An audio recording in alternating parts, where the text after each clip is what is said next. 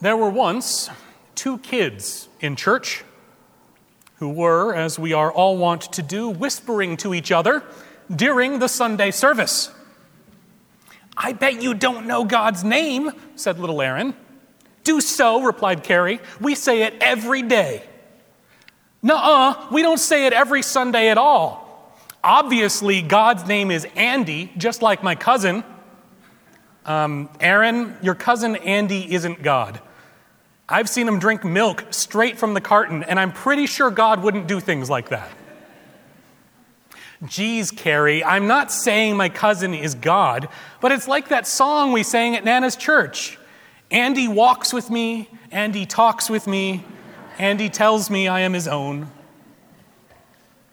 No way is God's name Andy. That's short for something like Andrew or Andrea. God's name is much more dignified. "Oh yeah?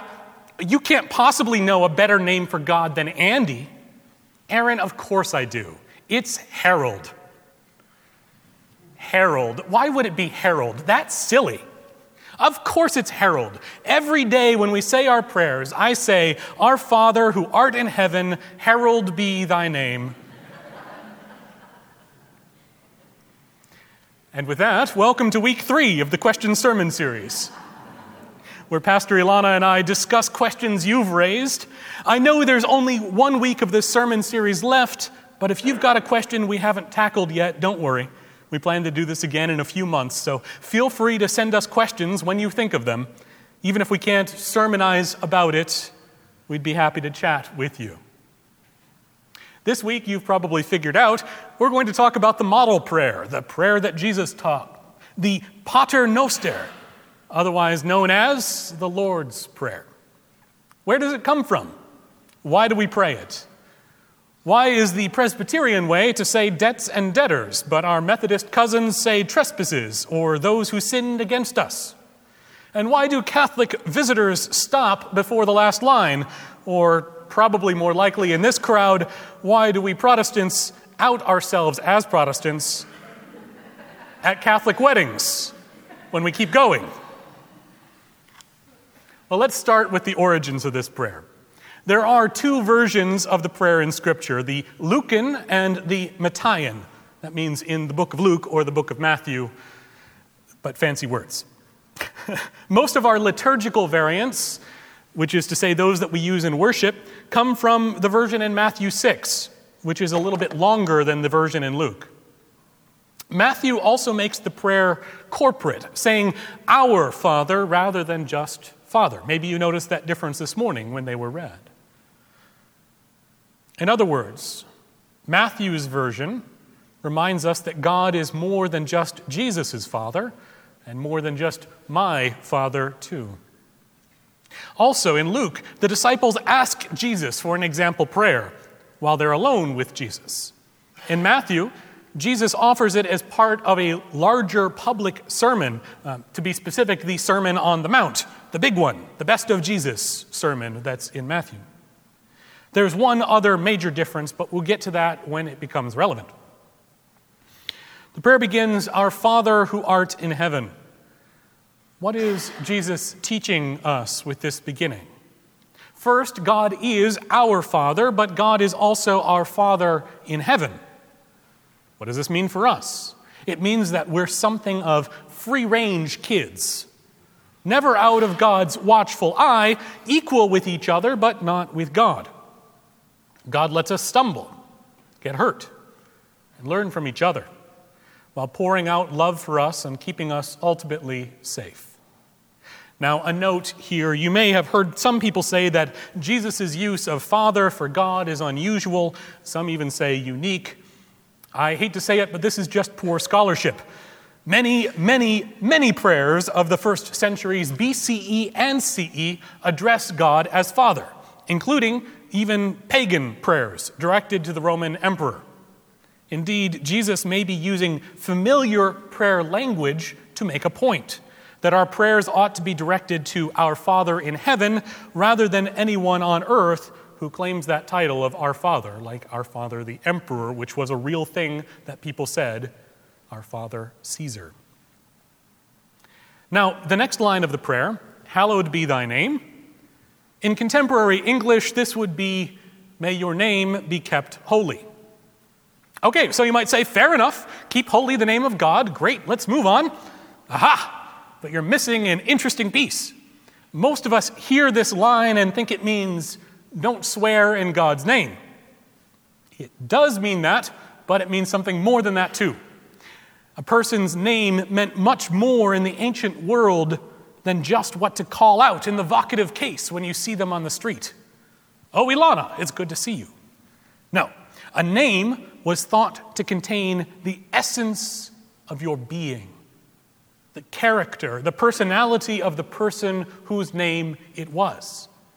We see this throughout the Hebrew Bible when prophets change their name or give their children prophetic names to show the character of them and of Israel as a whole. So when we pray this line of the prayer, we are asking God to help us keep God's nature and character, God's very essence, holy and revered. It's much more than just don't swear in God's name. Thy kingdom come, thy will be done on earth as it is in heaven. Now we're getting to the very heart of the prayer. We are asking God to bring heaven to earth, to establish the kingdom of heaven in the here and now. Once again, Jesus is getting a bit political. He's saying to pray for God's kingdom, not Caesar's kingdom. It's phrased in the poetry of the Hebrew Bible where one line complements and expands on the other. So, thy kingdom come is equivalent to thy will be done on earth as it is in heaven. Can you imagine how amazing this would be to have God's will done? After all, God's will is for us to love each other, to live truly as God's beloved family in the world. It gives me chills just thinking about this. Give us this day our daily bread.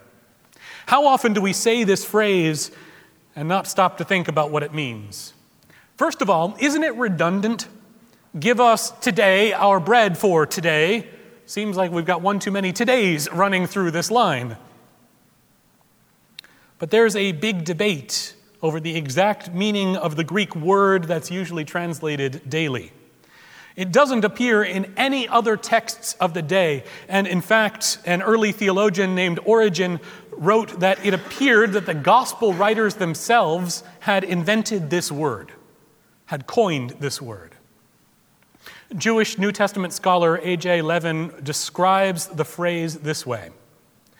Its definitions range from necessary for existence to for the current day to for the following day to becoming. Perhaps the best translation then would be, give us tomorrow's bread today. For that makes the most sense in a first century Jewish setting. Jewish texts speak of the olam haba, the world to come, as a glorious banquet.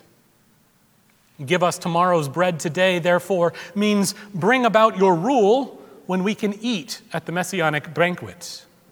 This is the prophetic hope, the prophetic vision. As it happens, I like her hope, her vision of tomorrow's bread today, continuing the thought of the previous lines of the prayer. Your kingdom come, give us the kingdom, give us the bread of tomorrow today. But that's certainly not the only way to read this line. Another possibility lies in the historical reality of Rome, something called the bread ration in modern English. In Jesus' day, every free person in the city of Rome was eligible for a daily ration of bread, whether they were the wealthiest patrician or the lowest plebeian. This was ridiculously expensive, but had been established by the Senate at behest of several tribunes who argued that the laws that the Senate passed that favored patricians and equites, that's the top two classes of Roman society, had caused free laborers to lose their farms and move to the city looking for work. Therefore, the city owed them the basic ability to live. few hundred years later, after Constantine's institution of the state church, it became the job of the church to supply this bread ration to the people in Rome. And indeed, they took this beyond Rome itself to anywhere the church was, asking God to provide daily bread, not just in Rome, but for everyone who calls on God's name. And this was the way that they interpreted, "Give us today our daily bread." And forgive us our debts as we forgive our debtors. Here we come to an interesting quirk of translation and history rolled into one. First, though, I'm going to take a little moment to digress. Do you know why we pray this particular prayer using archaic English? This these and thous, the Shakespearean language that we don't use in everyday life unless we're English majors and perhaps PhD students. You certainly know that Jesus didn't speak English. Hopefully you're aware of this. Jesus did not speak English, much less archaic English.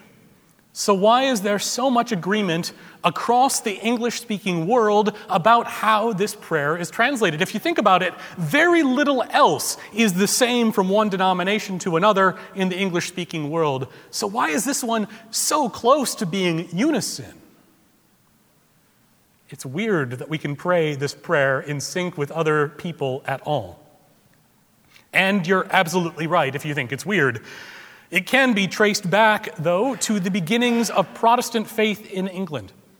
In 1549, the Archbishop of Canterbury, the head of the Church of England, issued the Book of Common Prayer, which included instructions for priests throughout England in how to conduct a service in English, as well as prayers and liturgies for many occasions. Prior to this, all services in the Catholic England had been in Latin. So this was new, having a service in English.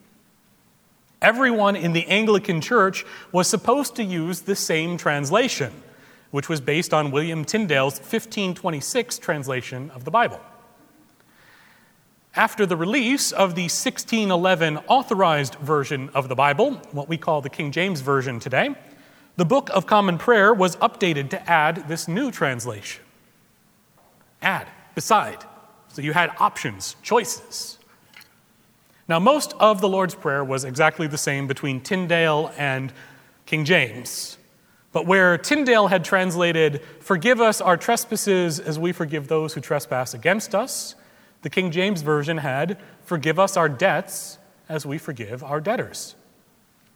Many in the Anglican Church preferred their already traditional reading 50, 75 years later, while the Scottish Presbyterians preferred their newer translation of the authorized version. And so in the Presbyterian Book of Common Prayer in Scotland, the King James Version was used. Now, there's a lot of other history that goes on here that I'm skipping over. Be grateful, I could have preached on this for hours. At the center of the matter is that the Greek in Matthew is best translated debts and debtors. Ophailema. It means a failure to pay that which is due. And it is different from the Greek that is sins or trespasses, as Tyndale thought of it. And Luke actually uses this different Greek word for sins. In Luke, he uses both ophailema and hamartia, the more traditional word that usually gets translated as sin. So actually in the Lucan version, in a more literal translation, the Lord's Prayer reads, "Forgive us our sin as we forgive our debtors." It actually combines both into one. This is where the sinned against us version gets its root, though no denomination, to my knowledge, uses two different words in this portion of the prayer. Trespasses, debts and debtors, sins and sinned against us. That's a lot of differences in a prayer that's otherwise pretty similar. So that's the different wording, but what does it mean? It's a radical statement, asking God to forgive our debt exactly as we forgive the debt that others owe us. Scottish theologian William Barclay puts it like this: of all the petitions in the Lord's Prayer, This is the most frightening. Jesus says in the plainest possible language that if we forgive others, God will forgive us. But if we refuse to forgive others, God will refuse to forgive us.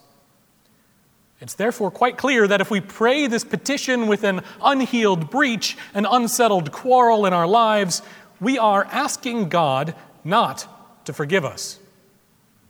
Yikes. And on top of that, A.J. Levin reminds us that Jesus uses the word debt deliberately. It goes directly to the pocketbook, she writes. It says, don't hold a debt. If someone needs, you give. The call is for economic justice. Well, we're going to need to forgive debts then, both where we've wronged each other and where we hold a financial motive. I don't know about you, but I think that's a pretty tough thing to achieve. And yet, it is important that we try. Okay, folks, we're in the home stretch now. Lead us not into temptation, but deliver us from evil, or deliver us from the evil one. It may not seem like it, but this is another poetic parallelism. Don't test us, and especially don't let us face evil. Testing in the Bible is usually incredibly difficult. See Abraham and Isaac, the afflictions of Job, Jesus in the wilderness, and so on. Asking God not to test or tempt us is an admission of weakness, that we fear that if we're tested, we will give in to the evil that's around us. So we're asking God, who strengthens all of us, to keep us from the test. The Greek word that's translated lead us here, that lead us not into temptation, literally means place in the middle of. So we're saying, God, please don't place us in the middle of a test. Please don't place us in the middle of evil. Please don't plunk us down into the hands of evil. Instead, we want God to keep us safely in God's midst. And that's where the prayer ends in the Bible. Yet we Protestants have this ending. For thine is the kingdom, the power, and the glory forever. This was added by the early church. So early that one of the first, let's say a guidebook to being Christian, that's called the Didache, the teachings of the disciples, this early guidebook includes it. Many monks, familiar with how the prayer was read in church, actually wrote it into their copies of the Bible that they were making. When Tyndale wrote his English translation, he was working from copies that had this line in them. And so Tyndale included it in that original copy. Later scholarship revealed that it wasn't original, and most modern translations don't include it.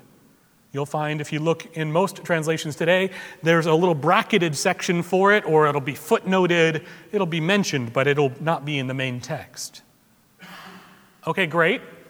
The Didache had it in there. Where did it come from that they put it in? Where did it come from for them? It looks like it was based on David's prayer at the dedication of the temple that we read from 1 Chronicles. Specifically the line, yours, O Lord, is the greatness, the power, the glory, the victory, and the majesty. That line, taken, shifted, condensed down, became our ending. The Catholic Church, though it once used the same ending phrase as the Protestants keep, actually decided to drop this phrase from public liturgy, which is why they seem to stop early, or we get outed as Protestants in Catholic services. So, why? Why do we keep saying the prayer in archaic English, using an ancient form that wasn't in the original text?